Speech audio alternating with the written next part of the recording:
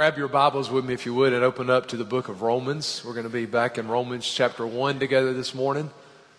And before we turn our attention there, let's just bow again and ask for the Lord's help and blessings on this part of the service.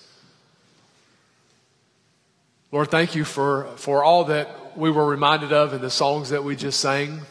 Thank you that we do have a great high priest who intercedes for us, and our names are graven on his hands and written on his heart. Lord, we're thankful that we're not dependent on any person to usher us into your presence. Lord, we're thankful that this church isn't dependent on any pastor or any leader to bring us before you, but we have a great high priest who has a perfect righteous standing, who represents us before you, who makes us acceptable before you, who makes our prayers and our praise acceptable before you. And so it is in Christ alone that we are clinging this morning. And Father, our prayer now as we turn our attention to your word is, Lord, that our ears would be open and our hearts would be opened, and that we would hear you clearly speak, and that we would be changed by it.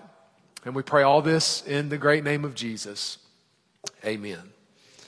Again, church, we're in Romans chapter 1, and we have started this study in what many people would consider to be, myself included, the greatest letter ever written. It's a letter that's written by the Apostle Paul, and he's writing to these Christians in the city of Rome. Interestingly enough, Christians he's never met before. Paul has never traveled to Rome. He has never laid eyes on most of these people, but he's planning to get there soon. So remember, as Paul writes this book, he is on his way to Jerusalem. He's collected an offering from Gentile churches. He's headed to Jerusalem to deliver this love offering to the suffering saints in the city of Jerusalem. And once that's done, he's hoping to head to Rome. And then from Rome to go out into the western reaches of the empire, preaching the gospel and planting churches. So that's his plan. But Paul knows to do that, to get the gospel out into the western reaches, he's going to need help.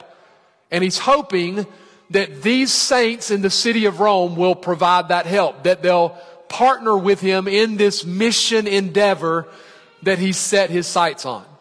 And so he writes this letter to do a couple things. One, he's reminding them of who he is. So he kind of lays out his apostolic credentials, at least in the first part of it.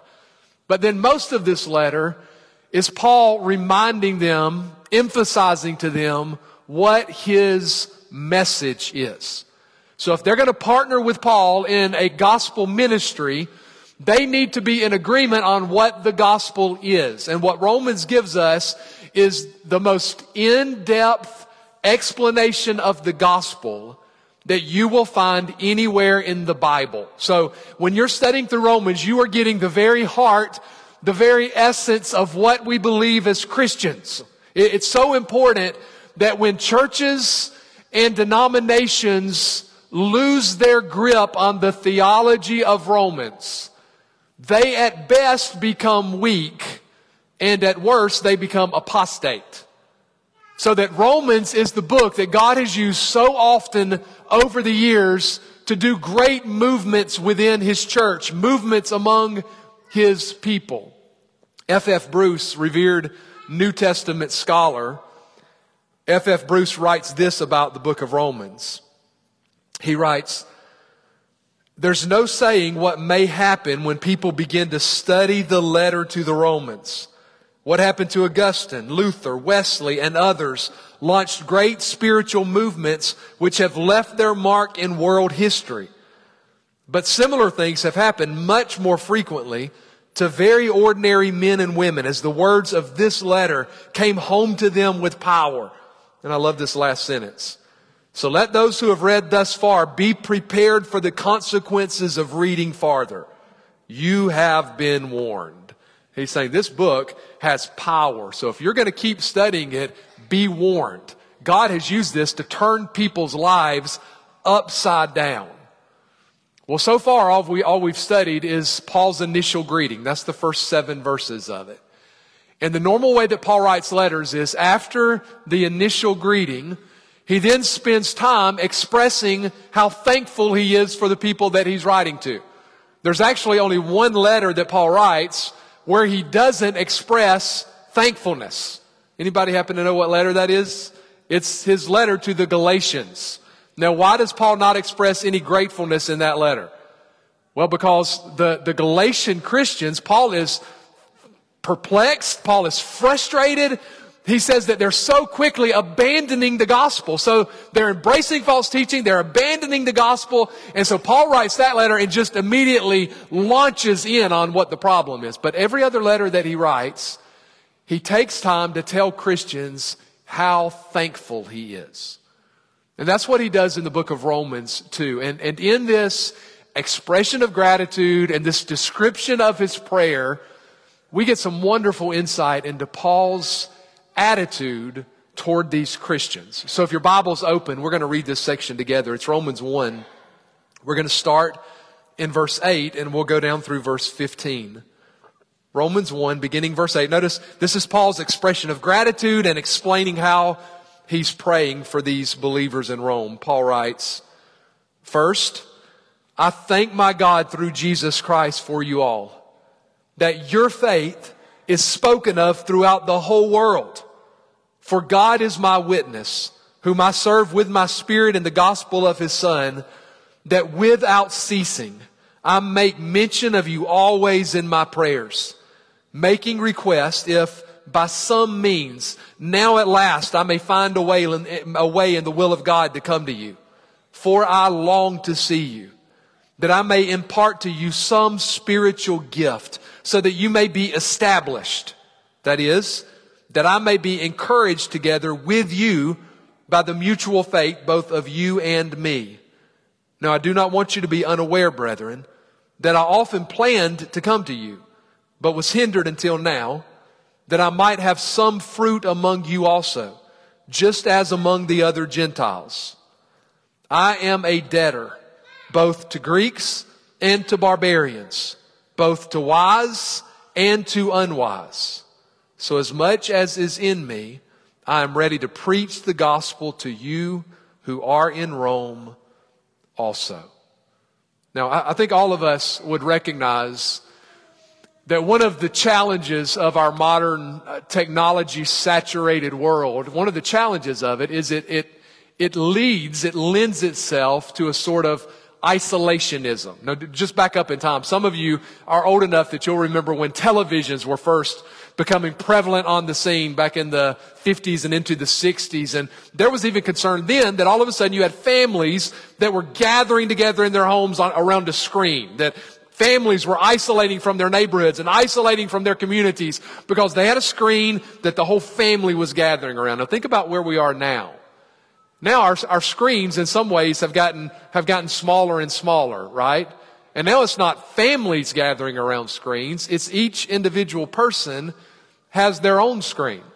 So that I can build my whole life around my screen with my personal preferences, so that I can only watch the shows that I want to watch.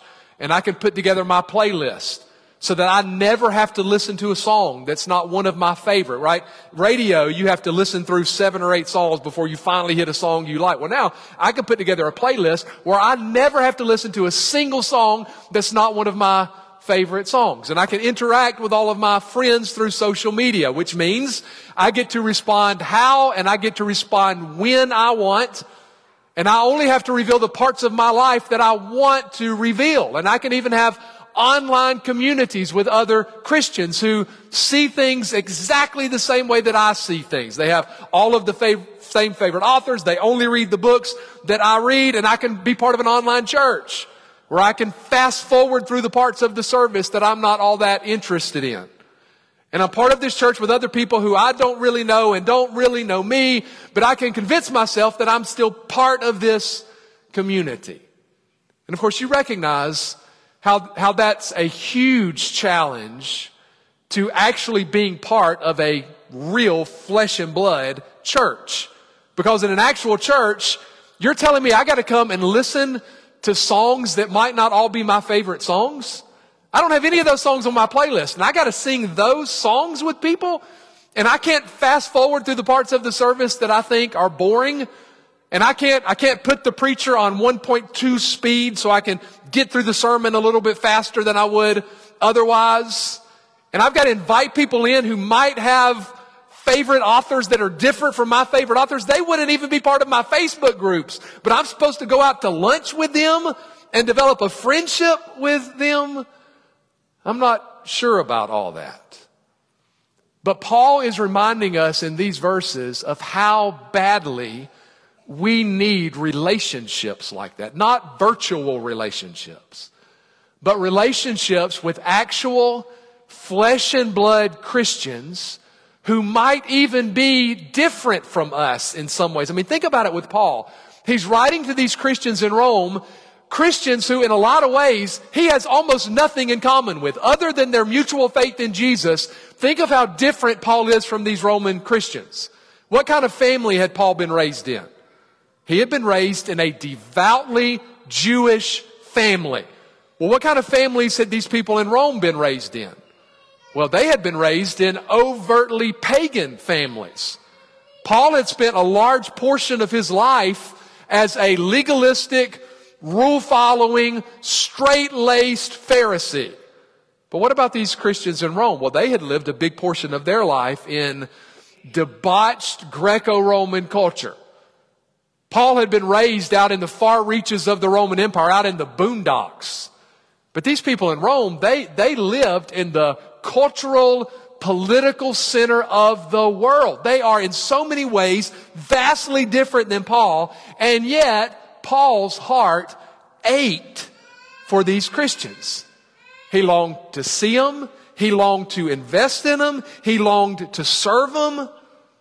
And it's such a great picture of the way the gospel reorders our relationships. And what I want to do in this passage is I just want to highlight 5 lessons we learned from Paul here about what we should be pursuing in our relationships with each other in the body of Christ. What should my attitude be toward my brothers and sisters in Christ? Let me give you 5 things. Here's the first one. Number 1, be thankful for them. Be thankful. Notice how Paul starts this in verse 8. Paul says, "First, I thank my God through Jesus Christ for you all, that your faith is spoken of throughout the whole world." Now it's interesting that Paul says first, but did you notice he never actually comes back and gives a second or a third? He gives first, and it's like he gets so caught up in this that he just stops there. And the first thing, the primary thing that Paul wants them to know is he thanked God for them. Specifically, he thanked God for their faith. Do you know why Paul had these other brothers and sisters in Christ? He had them because of God.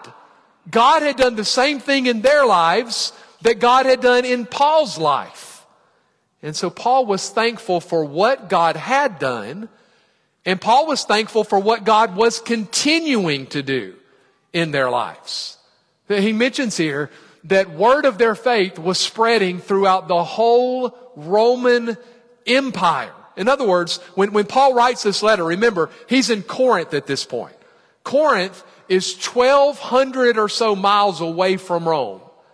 And yet these believers all the way over in Corinth have heard word about what God was doing in the city of Rome. And imagine how encouraging it would have been for these little communities of Christians in the far reaches of the empire. They're hearing word that there were people in Rome who were bending the knee to Jesus as Lord. They're hearing word that there is this vital, vibrant, growing community of Christians right under the nose of the Roman emperor in Rome.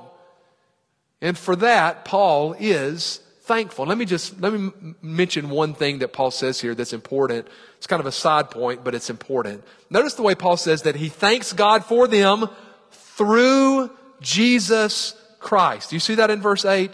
I thank my God through Jesus Christ. See, the picture we get in the Bible is that all of the blessings of salvation flow to us through Jesus. So think of it like Jesus is the conduit through which God's blessings flow to sinners coming in this direction.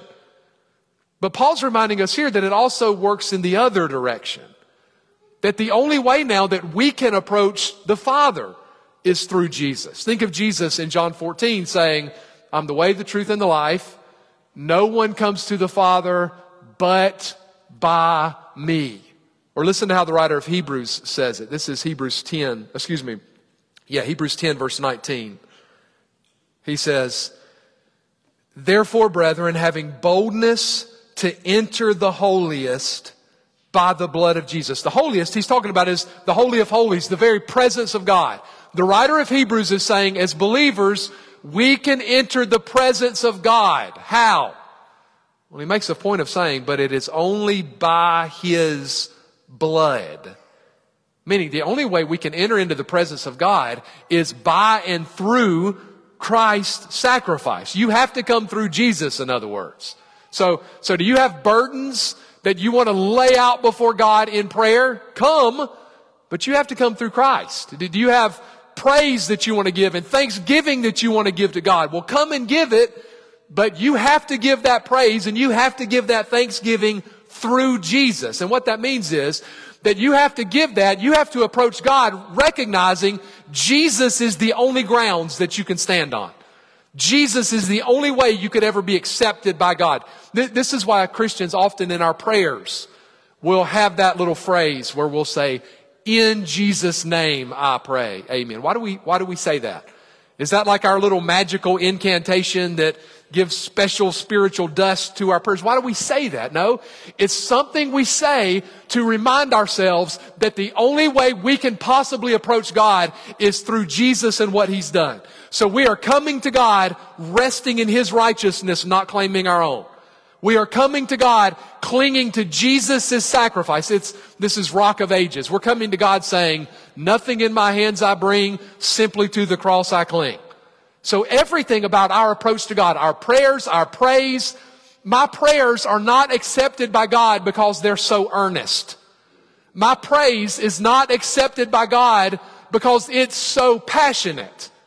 The only way any prayer, any praise is ever accepted is if it is offered through Jesus. I have a high priest who has my name graven on his hands and written on his heart. And it is the only way I get in is because I am escorted in through Christ. So you don't have to say in Jesus' name, but you better be thinking it. Because every time we pray, that's the only way we can approach God. So even as Paul is giving thanks for these believers, he makes a point of saying he can only give this thanks through Jesus. So here's my question to you on this first point. When's the last time you thanked God for your brothers and sisters in the faith? When's the last time you said, Lord, thank you for what you've done in his life? Do you realize what a gift of God it is that we actually get a front row seat to God's grace at work in the lives of other people? When is the last time you said, Lord, thank you for what I see you doing in his life? Thank you, Lord, for what I still see you doing in her life. Thank you, Lord, that you have brought them into this family and you have brought us into this family together. Don't you see that one of the biggest blessings that God has given you as his child are the relationships with other Christians that he has connected you to? So thank God for that. Here's the second thing. Number 2, regularly pray for them. Notice how Paul continues in verse 9. Paul says, for God is my witness, whom I serve with my spirit in the gospel of his Son, that without ceasing I make mention of you always in my prayers. Paul, he uses that phrase, God as my witness, when he's wanting to emphasize the truthfulness of what he's saying. So it's like he's calling God to the witness stand, and he's putting himself under oath, and he's wanting to make the point that when he says he always prays for them, he's not talking out of the side of his mouth. He means it. He is regularly lifting these people up before God in prayer. Okay, that's the point he's making. So he's not only thankful for them, he prays for them. As Paul keeps going back to God in prayer, his prayers are bigger than himself. And you find this in just about every one of Paul's letters. So our men are studying through Philippians right now on Thursday mornings. And listen to how Paul starts Philippians, writing to the church in Philippi. Philippians 1, beginning in verse 3, Paul says, I thank my God upon every remembrance of you, always in every prayer of mine, making requests for you all with joy. So how does Paul start his letter to the Philippians? By expressing how thankful he is for them and by letting them know he regularly prays for them. Listen to how he starts his letter to the believers in Ephesus. Ephesians 1, starting in verse 15. Paul says, therefore I also, after I heard of your faith in the Lord Jesus and your love for all the saints, do not cease to give thanks for you, making mention of you in my prayers. What does Paul want them to know about his view of them? He is thanking God for them, and he is regularly praying for them. I'll give you one more example. Listen to what he says to the church in Colossae. Colossians 1, verse 3. Paul says, we give thanks to God the Father, we give thanks to the God and Father of our Lord Jesus Christ, praying always for you. This was just part of Paul's Christian life. He was regularly thanking God for his brothers and sisters in the faith, and he was constantly lifting them up to God in prayer. And if you want great pictures of how we should be praying for one another, Paul often lists that out. There are 2 times, Ephesians 1 and Ephesians 3, where Paul lists out how he was praying for the believers in Ephesus. Philippians 1, Paul lists out how he was praying for the believers in Philippi. He's praying that God would give them wisdom. He's praying that God will root them in the faith. He's praying that God will help them know the height and the width and the depth and the breadth of God's love for them in Christ. So he wants them to know that he's grateful, and he wants them to know that he prays for them. And that he didn't just do it occasionally. Did you notice how in this passage in Romans, how Paul uses the word always? And he uses the phrase without ceasing. So that this is something that is a regular, ongoing part of Paul's devotional life. He is constantly lifting up other believers in prayer. I don't know what your prayer life tends to turn into, but isn't it really easy in prayer for your prayers to only be the Lord, give me kind of prayers? Lord, give me this, and Lord, give me that, and Lord, give me a little bit more of this, and Lord, give me a little bit more of that. But you notice how Paul, a regular, emphatic part of Paul's prayer life was him lifting up the needs of other believers to the Lord. So how much of your prayer time is spent praying for your brothers and sisters in Christ? You realize that there are people sitting around you right now who are deeply discouraged in their faith. There are people sitting around you right now whose hearts are broken because they are pleading with God to save some family member who's outside of the faith. There are people around you right now who have had some crisis over the last 6 months that has rocked them to the core in their faith. There are people around you right now who are facing some huge decision in their life that's going to change the course, and they desperately need wisdom. You know what those people need from you and me? They need us to pray. So make it a regular part of your Christian life to pray for your faith family. When you're sitting in Sunday school and you hear somebody mentioning something that's going on at work that they're struggling with, or you see what is an obvious tense situation between a husband and wife in the class, write it down and make it a prayer matter during the week. Lift them up in prayer. So one of the ways that Paul is expressing his deep love for these saints is he is making prayers for them a regular part of his life. We need to pray for each other. Here's the third thing. Number 3, seek their company. Or you might word this, pursue fellowship with them. Seek their company, pursue fellowship with them. Notice part of what Paul was praying. Look at verse 10 and then the first part of verse 11. Paul lists out part of his prayer. He says, making request, if by some means, now at last I may find a way in the will of God to come to you, for I long to see you. So what's Paul praying for with these Christians in Rome? Well, he's praying to get to Rome because Paul wants to see them. He even says in verse 11, I long to see you. Now, it's great that Paul could send them a letter to communicate with them. Just like it's great that we can communicate with each other through social media and we can send text messages to each other. That's all great. But Paul longed to see them face to face.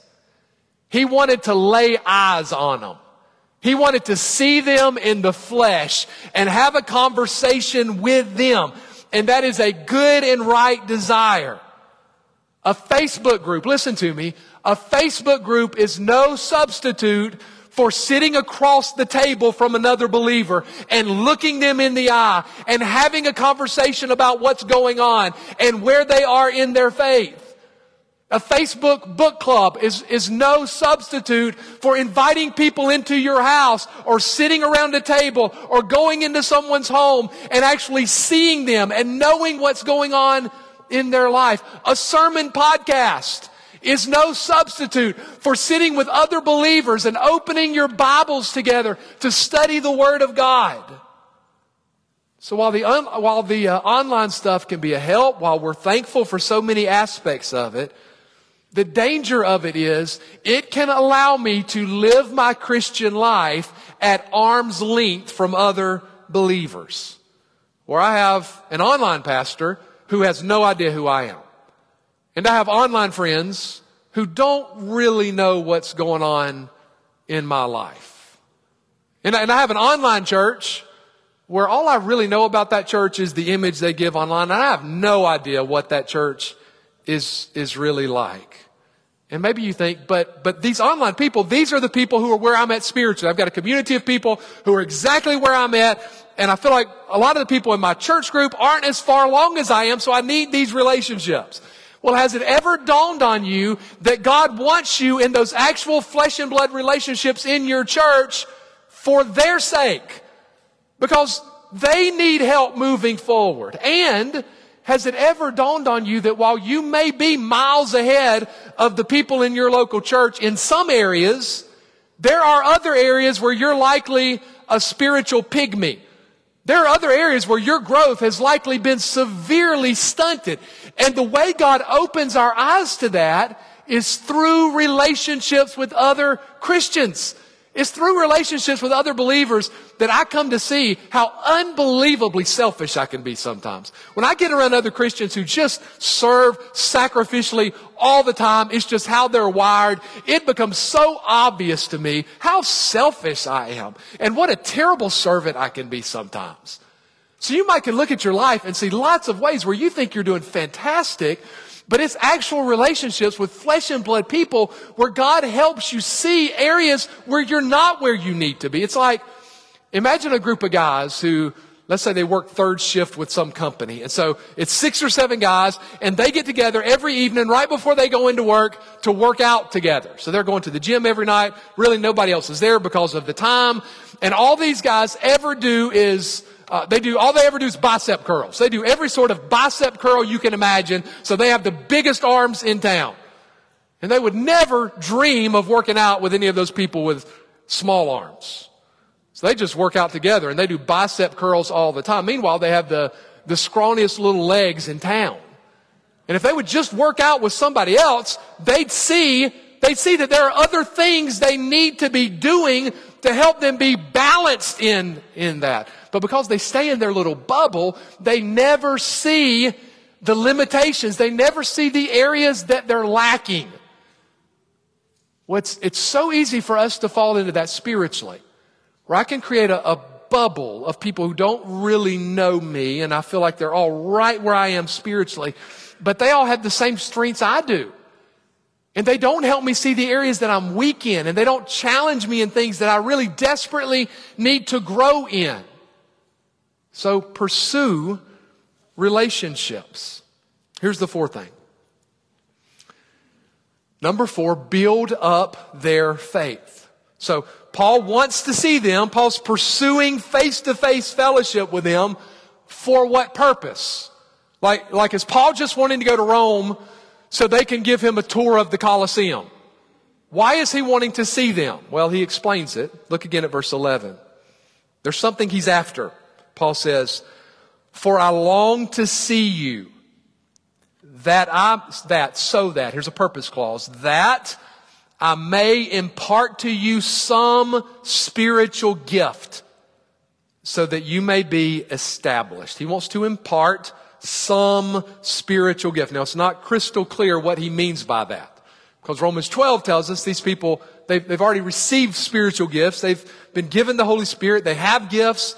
Paul could be talking about his giftedness. He's an apostle, and he's hoping to get there so he can use his spiritual gifts to bless them. Or he could be using it in a more generic way. There's some spiritual blessing he wants to give them.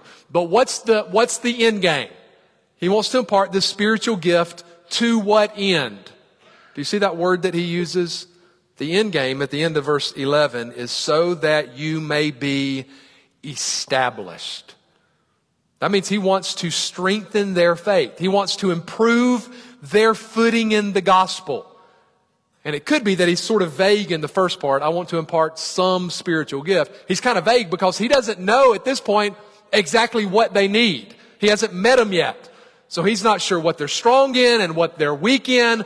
But once he gets there, he's going to impart some spiritual gift so that they'll be established, further established in their faith. He wants to strengthen them in the faith. And that's what, listen church, that's what we're after in our relationships with each other. There's all sorts of things we do together as friends and brothers and sisters in Christ. We talk about lots of things. We can talk about sports, and we can talk about the weather, and we can talk about politics, and we can talk about our jobs. That's all fine and good and natural. We can do lots of things together. We can play golf, and we can go fishing, and ladies might go shopping, or we might take a trip as two families to the beach, and all of that stuff is good and right to do. But if we're doing this right, at some point our conversations have to move towards spiritual things. That's what Paul's saying here. He's wanting to be with them so that he can build them up in the faith. Well, to build people up in the faith, guess what our conversations have to entail? Our conversations have to entail things about the faith. So if our relationships with each other never move beyond superficial level stuff, we're missing what Paul calls us to here. So look for ways in those relationships to move the conversation into things that matter. It might just be as simple as asking questions to somebody. Hey, how did you come to faith in Christ? How did you end up here? How did you end up at Deenwood? Or what's your spiritual background? How's the Lord brought you to where you are today? What do you feel like the Lord's been growing you in? What's a book you feel like the Lord has used to really teach you? Or, man, there's so many great avenues. Maybe find somebody in your Sunday school class who's doing the book club that we're doing. And rather than just meeting 2 months from now at the end of it, ask if they want to meet every other week to talk about a few chapters at a time. Or ask a friend in your Sunday school class if they want to get together for once a week for the next 6 weeks and work through the book of Ephesians. And y'all just read a chapter a week and talk about what God's teaching you. But the point is, the only way that you and I will ever build one another up in the faith is if we're actually having conversations about our faith. If we're having conversations about things that matter. Look at what Paul says in verse 12. Paul says, that is, that I may be encouraged together with you by the mutual faith, both of you and of me. Now you got to see what's happening. In verse 11, Paul just said, hey, I want to visit you so I can help strengthen your faith. But it's like he immediately thinks, well, that might not sound just right. Because Paul doesn't want to give the impression that he's the all-time giver and they're the all-time receivers. Like he's the blessor and they're the blessees. So he immediately corrects that and says, I want to get there so that we can mutually encourage one another in the faith. Now think about the humility of Paul there. Because this is Paul we're talking about, probably the greatest Christian who's ever lived. And he is writing to a relatively young group of Christians, people who are not very far along in their faith. And yet, Paul says to these relatively young Christians, I want to be with you so that we can mutually build each other up in the faith. Here's the way John Calvin described these verses. He said, "Note how modestly that's Paul, how modestly he expresses what he feels by not refusing to seek strengthening from inexperienced beginners. He means what he says too. For there is none so void of gifts in the church of Christ who cannot in some measure contribute to our spiritual progress. Ill will and pride, however, prevent our deriving such benefit from one another." Let me put that in my own words. You are never so old or so mature that you don't need the ministry of other Christians, including other Christians who might be at a vastly different stage of their spiritual development than you are. This is why in 1 Corinthians, Paul describes the church as a body, and we're all the body parts, right? You remember that metaphor? We're just the body parts of a body. Well, listen, you might be let's say you're the hand. You might be the strongest, most finely tuned hand in the world, but you're still a hand. And there are a lot of things the hand can't do. And the hand desperately needs the help of the eyes and the mouth and the heart and the lungs and the liver. The hand will never get where it's far enough along that it doesn't need the other body parts. And neither will I. And neither will you. We need other flesh and blood Christians in our life if we're going to grow in the faith. Here's the final thing. Number 5. Keep the gospel the main thing. Keep the gospel the main thing. Look at verse 13. Paul says, "Now I do not want you to be unaware, brethren, that I often planned to come to you, but was hindered until now, that I might have some fruit among you also, just as among the other Gentiles." So Paul's emphasizing that he had made plans to see them before. He had wanted to go to Rome before, and God had always intervened and redirected his plans. But when he gets there, what's he after? What's he looking for? Did you pick it up in that verse? Here's what he's looking for. Verse 13, Paul says, "That I might have some fruit among you." Here's one goal. Paul's goal is spiritual fruit among them. Now, fruit is used by Paul to describe a couple different things. Paul uses fruit in Galatians to describe the fruit of the Spirit. Those are those Christ-like virtues that the Holy Spirit builds into our lives. He uses fruit elsewhere to describe conversions, so that when the gospel's preached, the fruit of that is people coming to faith in Jesus. But he also uses fruit to describe believers growing in the faith. So we just saw this Thursday morning with our men in Philippians 1, where Paul says that he's determined that Christ is going to be magnified in his body, whether by life or by death. He's going to magnify Christ no matter what happens. And if he lives, he says the way he's going to magnify Christ is he wants to see fruit produced in the lives of these believers in Philippi. What would the fruit be? Well, he explains that the fruit would be their progress and joy in the faith. In other words, the fruit Paul wanted to see, he wanted to see them moving forward in their faith, and he wanted to see in them a deepening joy in their relationship with Christ. And I think Paul probably has all that in mind here. He's looking for all of it. He's hoping to get to Rome and preach the gospel, and the result will be unbelievers will come to the faith and believers will grow in the faith. And he hits on both sides of that in these next two verses. Verse 14, Paul says, "I am a debtor both to Greeks and to barbarians, both to wise and to unwise." Now, what does Paul call himself there? He calls himself a debtor. Now, in what way is Paul a debtor? How's he a debtor? Because if salvation is a gift of grace, how can a gift make you a debtor? If I gave you a gift after the service, and as soon as you unwrapped it, I said, "Okay, you owe me now," what would you think? You would think, well, that's not a gift, that's a bribe. That's not a gift, that's a payment. So if salvation is a gift, how could salvation make us debtors? Well, there's a couple ways you might be a debtor.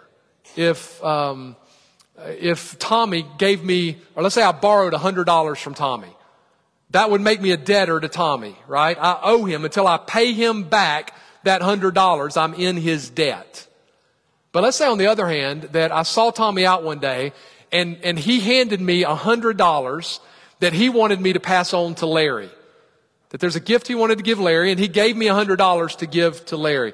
Well, I'm now a debtor to Larry because Tommy has entrusted me with this $100, and until I hand that $100 bill on to Larry, I am a debtor to Larry. Okay, it's that second idea in which Paul is a debtor. It's like God has entrusted Paul with this gospel, and he has made Paul the apostle to the Gentiles. He has given Paul this commission to carry this gospel he's been entrusted with to all of these Gentile people, including these people in Rome, so that until Paul gets there and delivers the gospel, he feels like he is in debt to these people. He's a debtor to them until he passes on this good news that the Lord has entrusted him with. And notice there are no caveats to this. Paul says he's a debtor to Greeks and barbarians, that's civilized and uncivilized people. He's a debtor to wise and foolish, that's educated and uneducated people. It didn't matter who the person was. God had entrusted this gospel to Paul, and he felt like he was obligated to pass it on. That's how he is in debt. And that's the same, the Bible's going to say the same thing about us, right? We're like the people in the cancer ward who have just been given the cure to cancer. And we now feel obligated to let the other people in the cancer ward know there's a cure and to let them know what that cure is. That's the way Paul felt. And then verse 15, Paul says, so as much as is in me, I am ready to preach the gospel to you who are in Rome also. Now I want you to notice what he says. He's writing to these Christians in Rome, and Paul says, I am ready to preach the gospel to you also. So who all will Paul be preaching the gospel to? He says this to Christians. But wait a second. They're already Christians. They don't need to hear the gospel anymore, do they? Now make sure you get this, Christian. We never move on from the gospel. You realize that, right? Christians need the gospel too. Every day of my life, I need the message of Christ crucified. Every day. Every day of my life, I need to be reminded that my sin debt has been paid in full. Because every day of my life, I am tempted toward guilt and shame. I need to be reminded my sin debt is paid every day. Every day, I need to be reminded that Christ is alive. And His resurrection power is now at work in me through the help of His Spirit, which means I don't have to live like a slave to all of my sinful passions and sinful desires. Every day, I need to hear Paul in Philippians 1 saying, only let your conduct be worthy of the gospel. We never move on from the gospel. The way unbelievers come to the faith and the way believers grow in that faith is through the gospel. So that's always at the heart of our ministry together out into the world, and that's always at the heart of our ministry toward one another. So here's my encouragement to you, church, as I wrap up. Listen, let's work hard not to be isolated, Lone Ranger Christians. Work really hard in your life to enjoy all the benefits. That there's wonderful things that come from online. I listen to scores of sermons online every week. So I'm not saying we shouldn't do that or value that.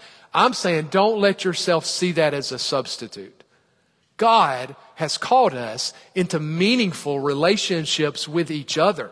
Relationships that we pursue where we're grateful for each other. And we know one another's needs well enough that we know how we can be praying for each other. And we know what's needed in one another's lives to help build one another up into the image of Christ. So pursue that.